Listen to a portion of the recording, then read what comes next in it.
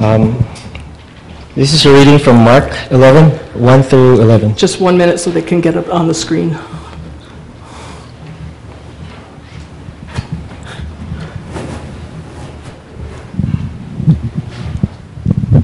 All right. Okay. Mark 11, 1 through 11. Now when they drew near to Jerusalem, to Bethphage and Bethany, at the Mount of Olives, Jesus sent 2 of his disciples and said to them, "Go into the village in front of you, and immediately as you enter it, you will find a colt tied on which no one has ever sat. Untie it and bring it. If anyone says to you, 'Why are you doing this?' say, 'The Lord has need of it and will send it back here immediately.'" And they went away and found a colt tied at the door outside in the street.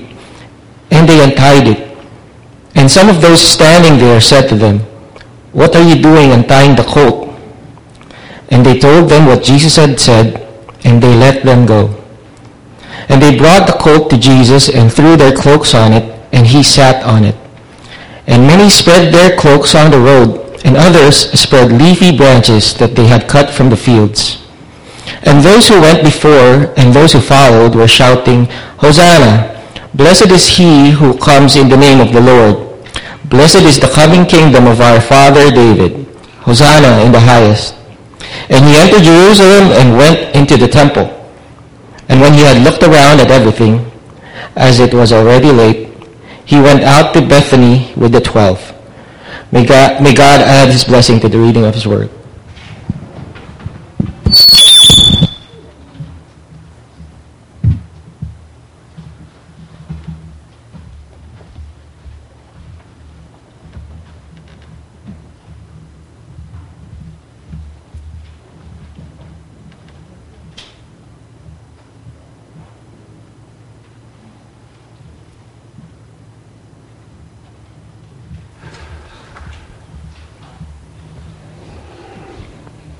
Rejoice greatly, O daughter of Zion. Shout aloud, O daughter of Jerusalem. Behold, your king is coming to you. Righteous and having salvation is he, humble and mounted on a donkey, on a colt, the foal of a donkey. I will cut off the chariot of Ephraim and the war horse of Jerusalem, and the battle bow shall be cut off, and he shall speak peace to the nations. His rule shall be from sea to sea, and from river to the ends of the earth. It is from Zechariah chapter 9, verses 9 and 10. And it is a prophecy that was spoken about the very event that we are about to look at here in the triumphal entry of King Jesus coming into Jerusalem. These were words that were spoken and penned 500 years prior. As you know, a prophet is somebody who is a mouthpiece of proclaiming the future events that are to come. He is one who utters divine inspired revelation. This is more than a prediction. This is a supernatural ability to be able to proclaim what God has set forth in the future.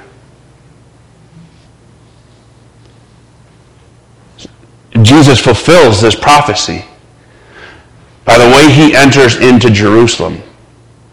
He doesn't enter into Jerusalem like all of the other pilgrims who would have entered in on foot. In fact, we only ever see Jesus walking on foot. He never rides a donkey or any other animal. Yet here he specifically sends out disciples to get him this donkey specifically to fulfill this prophecy. Now, the quick glance, I guess that isn't that amazing, but let's stay here for a second so that we might drink in how absolutely glorious this is. What are the odds of somebody fulfilling, living their life out in a way that was proclaimed 500 years before they were born? You ever wonder that? Peter Stoner did. Peter Stoner was a celebrated mathematician in the 80s.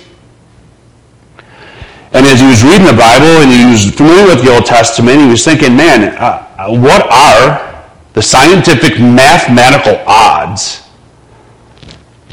of somebody to do this? If Jesus wanted to do this, if Jesus was born and just read the Old Testament and said, okay, let me try to do this on purpose, what would be the odds? So he ran the numbers.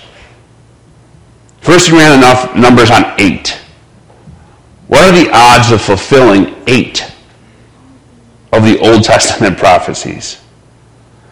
The odds are 1 in 1017, which means that's 1.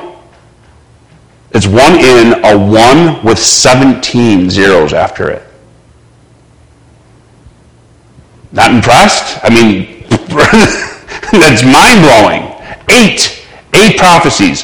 1 in... You're better off playing the lottery. I mean, that is an incredibly, not a good chance. So then he ran the numbers on 48 prophecies. If he fulfilled 48 prophecies, what are the odds on that? 1 in 10, 157. So again, it's a 1 with 157 zeros at the end of it. These numbers do have a name, by the way. I just can't pronounce them or remember them. Trillion-billions? I mean, just beyond. 48 prophecies. And Jesus Christ fulfilled over 350 prophecies.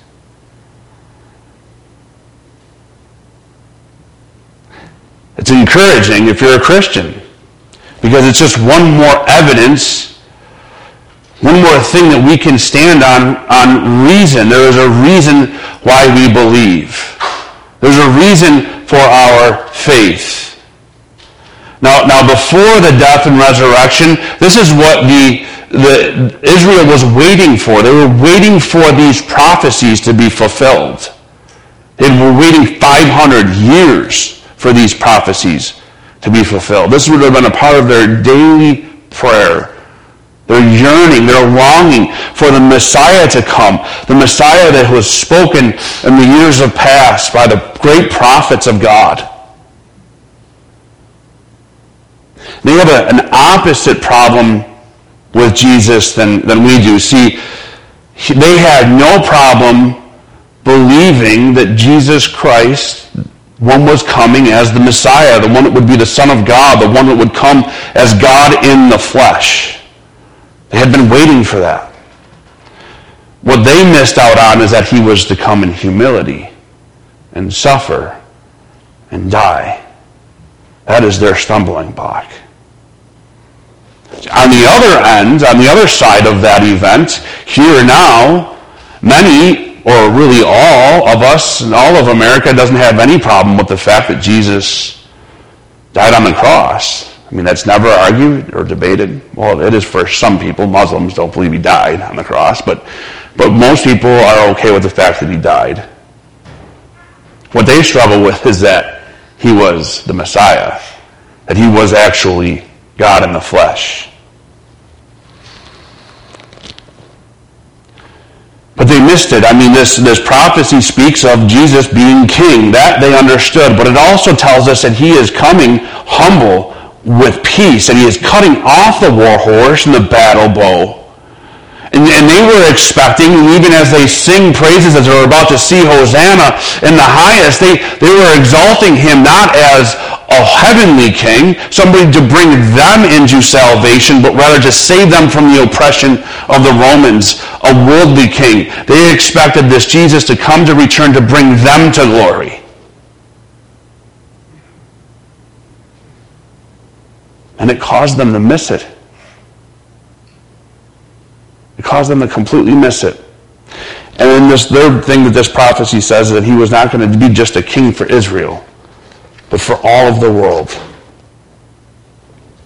So we get to see here, experience this morning, a prophecy being fulfilled. by Jesus Christ. Things have changed, and things will be completely different from here on out in the book of Mark. As we've been reading up the first 10 chapters, we're about a hidden Messiah, a quiet Messiah. But now, as we hit chapter 11, this is the last week of Jesus' life.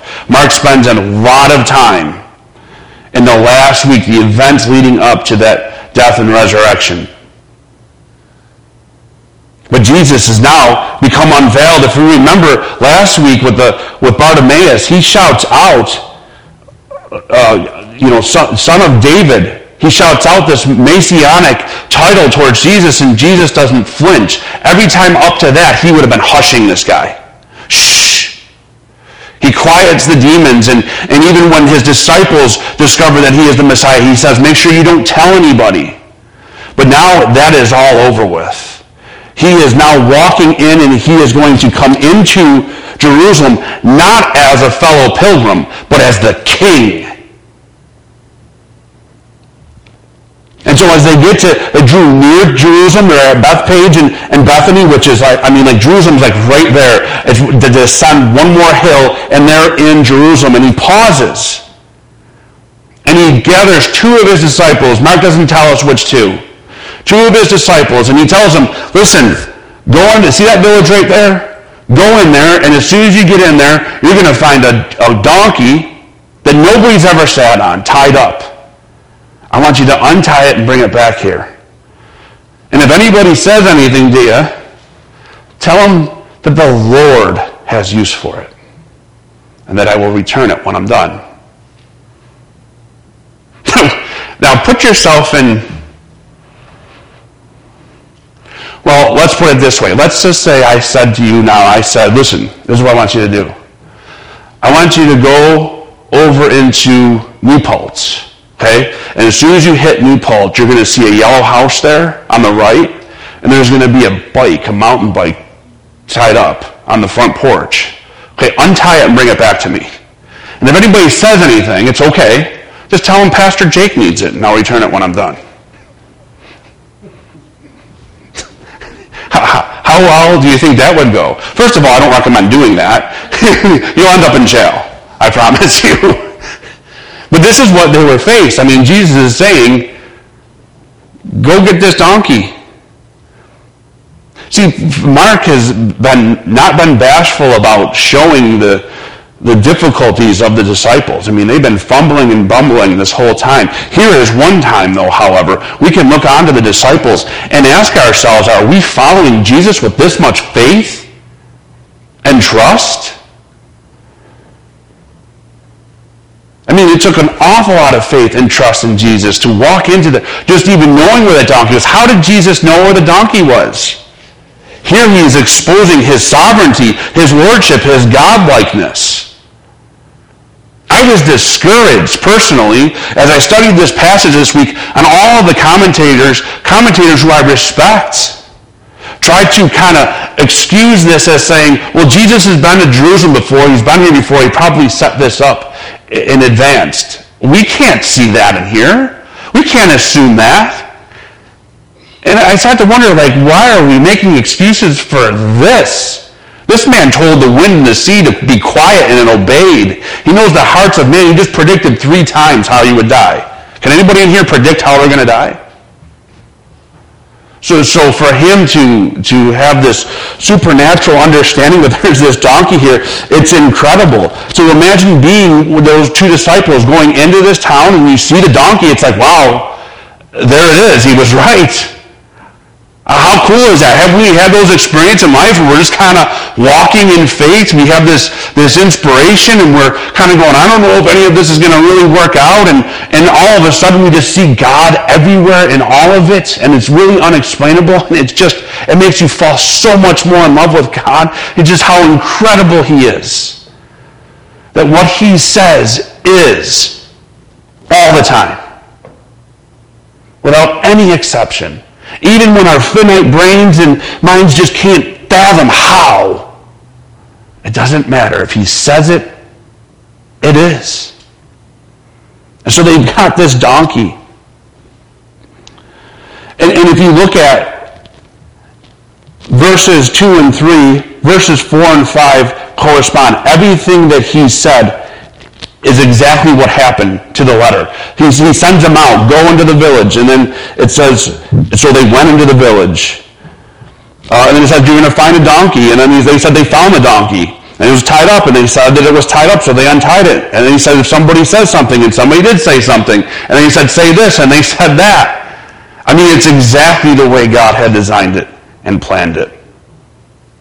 And by the way, there's a huge difference as we go into this world, as we do things, when we do them in our own name, or if we do them in the name of God. That was the power there. It would have been totally different if the disciples said, we need the donkey. No go. You're not getting the donkey. But they weren't there on their own authority. They weren't there on their own power. They were there on the power and the authority of God. This is clearly showing his kingship. Do you see him as king? He stands there and sends out people to gain property that doesn't belong to him because he has rightful use to it. Back then, kings could borrow or take whatever they wanted. Nobody could say anything. And when they were questioned, who wants this? It is the king who wants it. They have no problem with it. He is exemplifying his kingdom, his kingness right here. And he's allowing his disciples to experience that. It is only through faith that we experience the kingship of God.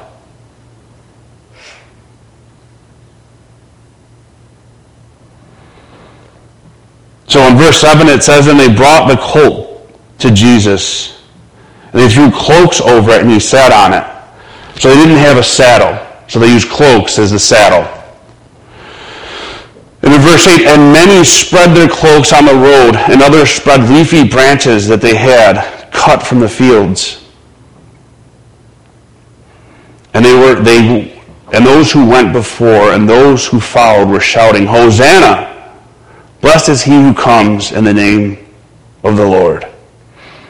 So here is a kingly entrance. Now, kings at this point in time would have rode in on war stallions. But we see Jesus Christ on a donkey, and this is to fulfill the prophecy that he comes humble on a donkey. This is also the Messiah, the title king or son of David. And when David began to rule, when David's son began to rule, he rode in on a donkey. And he's starting to piece all of these things together to show, to witness that he is the king of David. And so he's coming in, and they're not even letting the donkeys touch ground. They're throwing their cloaks and palm leaves on the ground, and they're before him so that the donkey doesn't ever touch the ground. In this honor and this praise of the king that is coming in, this is the way a king would have entered after a victorious battle. Or it's the way he would have entered if he was entering into one of his cities. This is Jesus' city. It's Jerusalem. It belongs to him.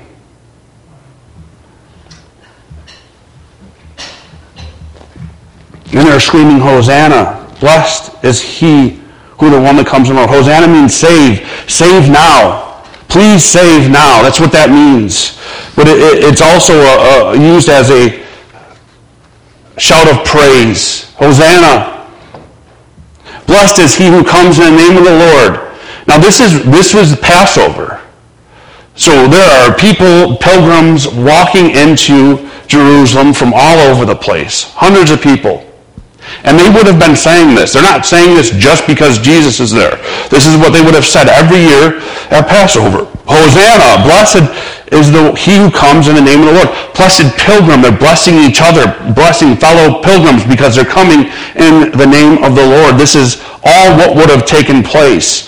But verse 10 changes things. This is also, by the way, a quote from Psalm 118. They're singing Psalm 118. But verse 10, all of a sudden they depart from Psalm 118 and they add their own blessing. Blessing is the coming of the kingdom of our father David, Hosanna in the highest. So here, some of these guys, and remember, this isn't the villagers of Jerusalem coming out doing this. This is his followers, his disciples, and all of his followers that have been with him for however long they've been with him. You know, we know that Bartimaeus just joined. So Bartimaeus would have been part of this.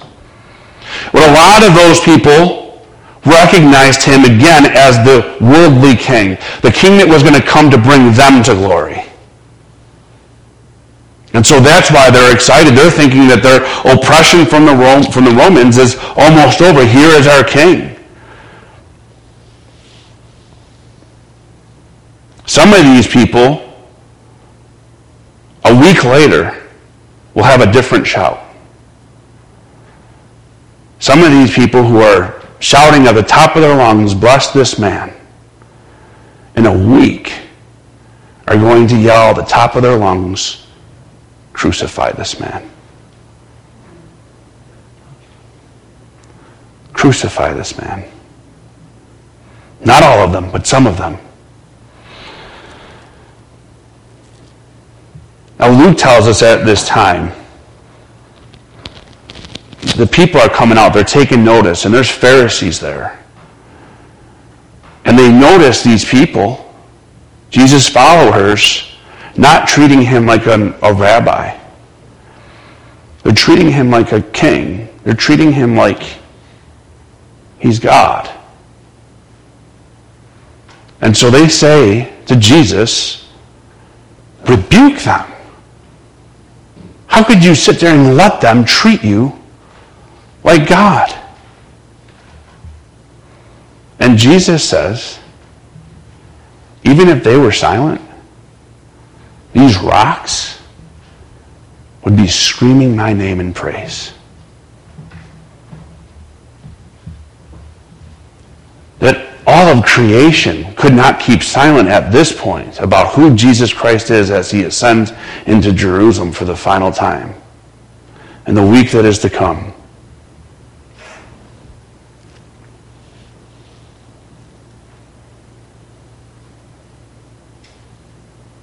Luke also tells us something else. He says as this is taking place, they're descending down the hill, there's a spot where you can actually see the city of Jerusalem. It opens up and you can see the city of Jerusalem. And so all of these people are praising him.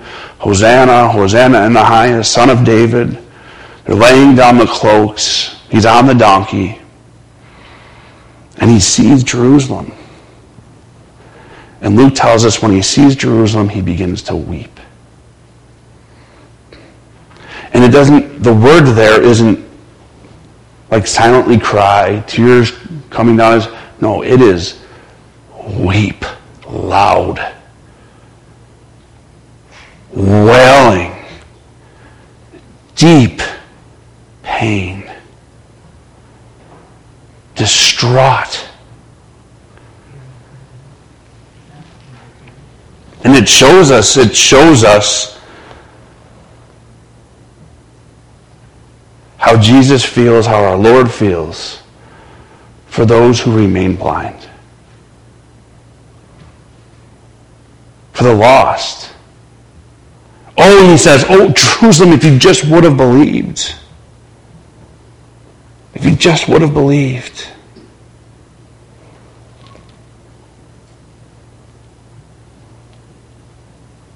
It's so important that we understand this. Because it's easy for our hearts to put ourselves back into the center of our lives and use Jesus to glorify us, even as Christians. There are theologies, there are preachers this morning preaching a prosperity gospel, and the whole message is Jesus is there to bless you.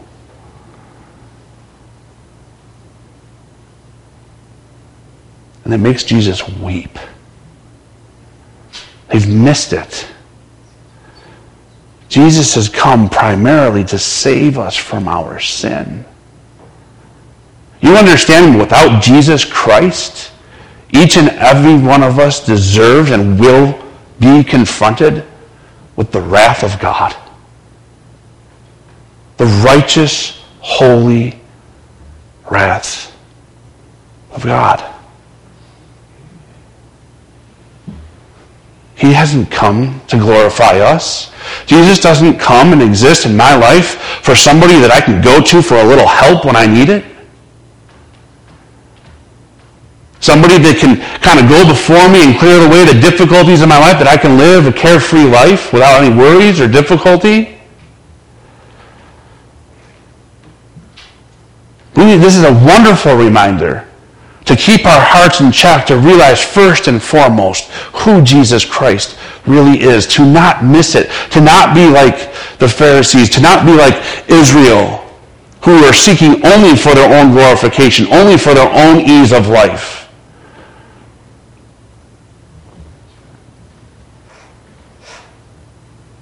He came to give his life for these people, and they just completely miss it. And the result is the absolute destruction of their temple and the dispersing of their people. If you and I miss this, the result is death, wrath of God.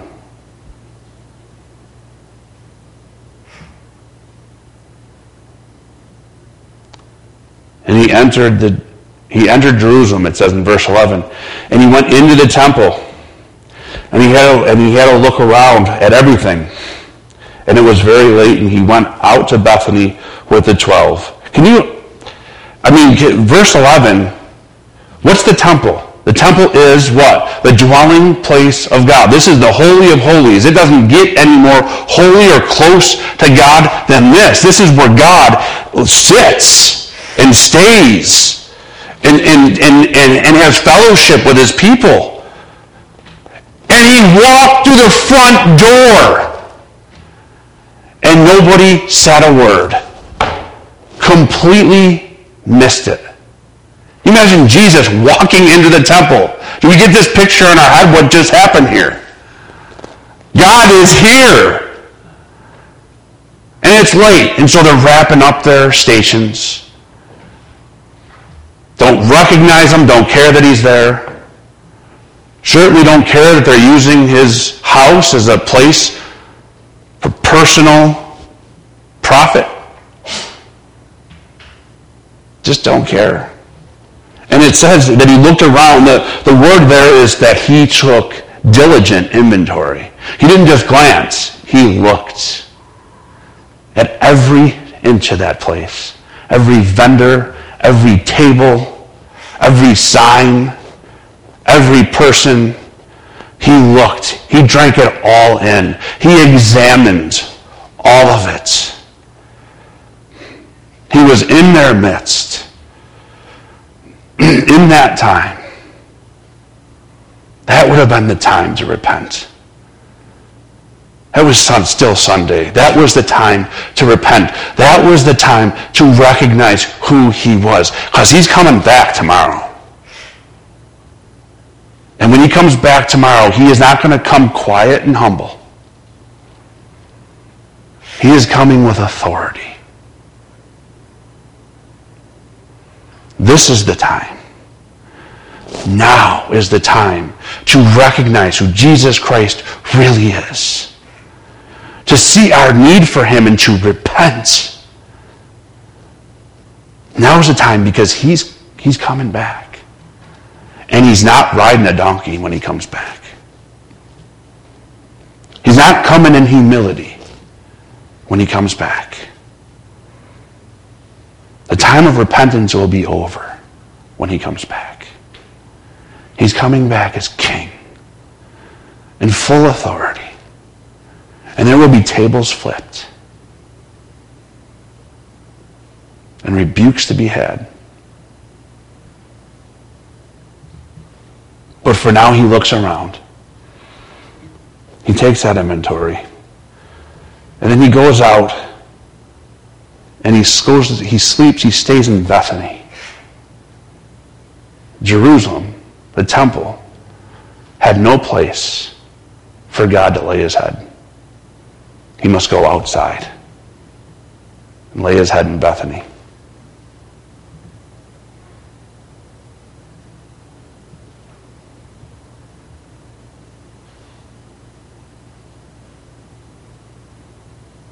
So how blessed are we this morning?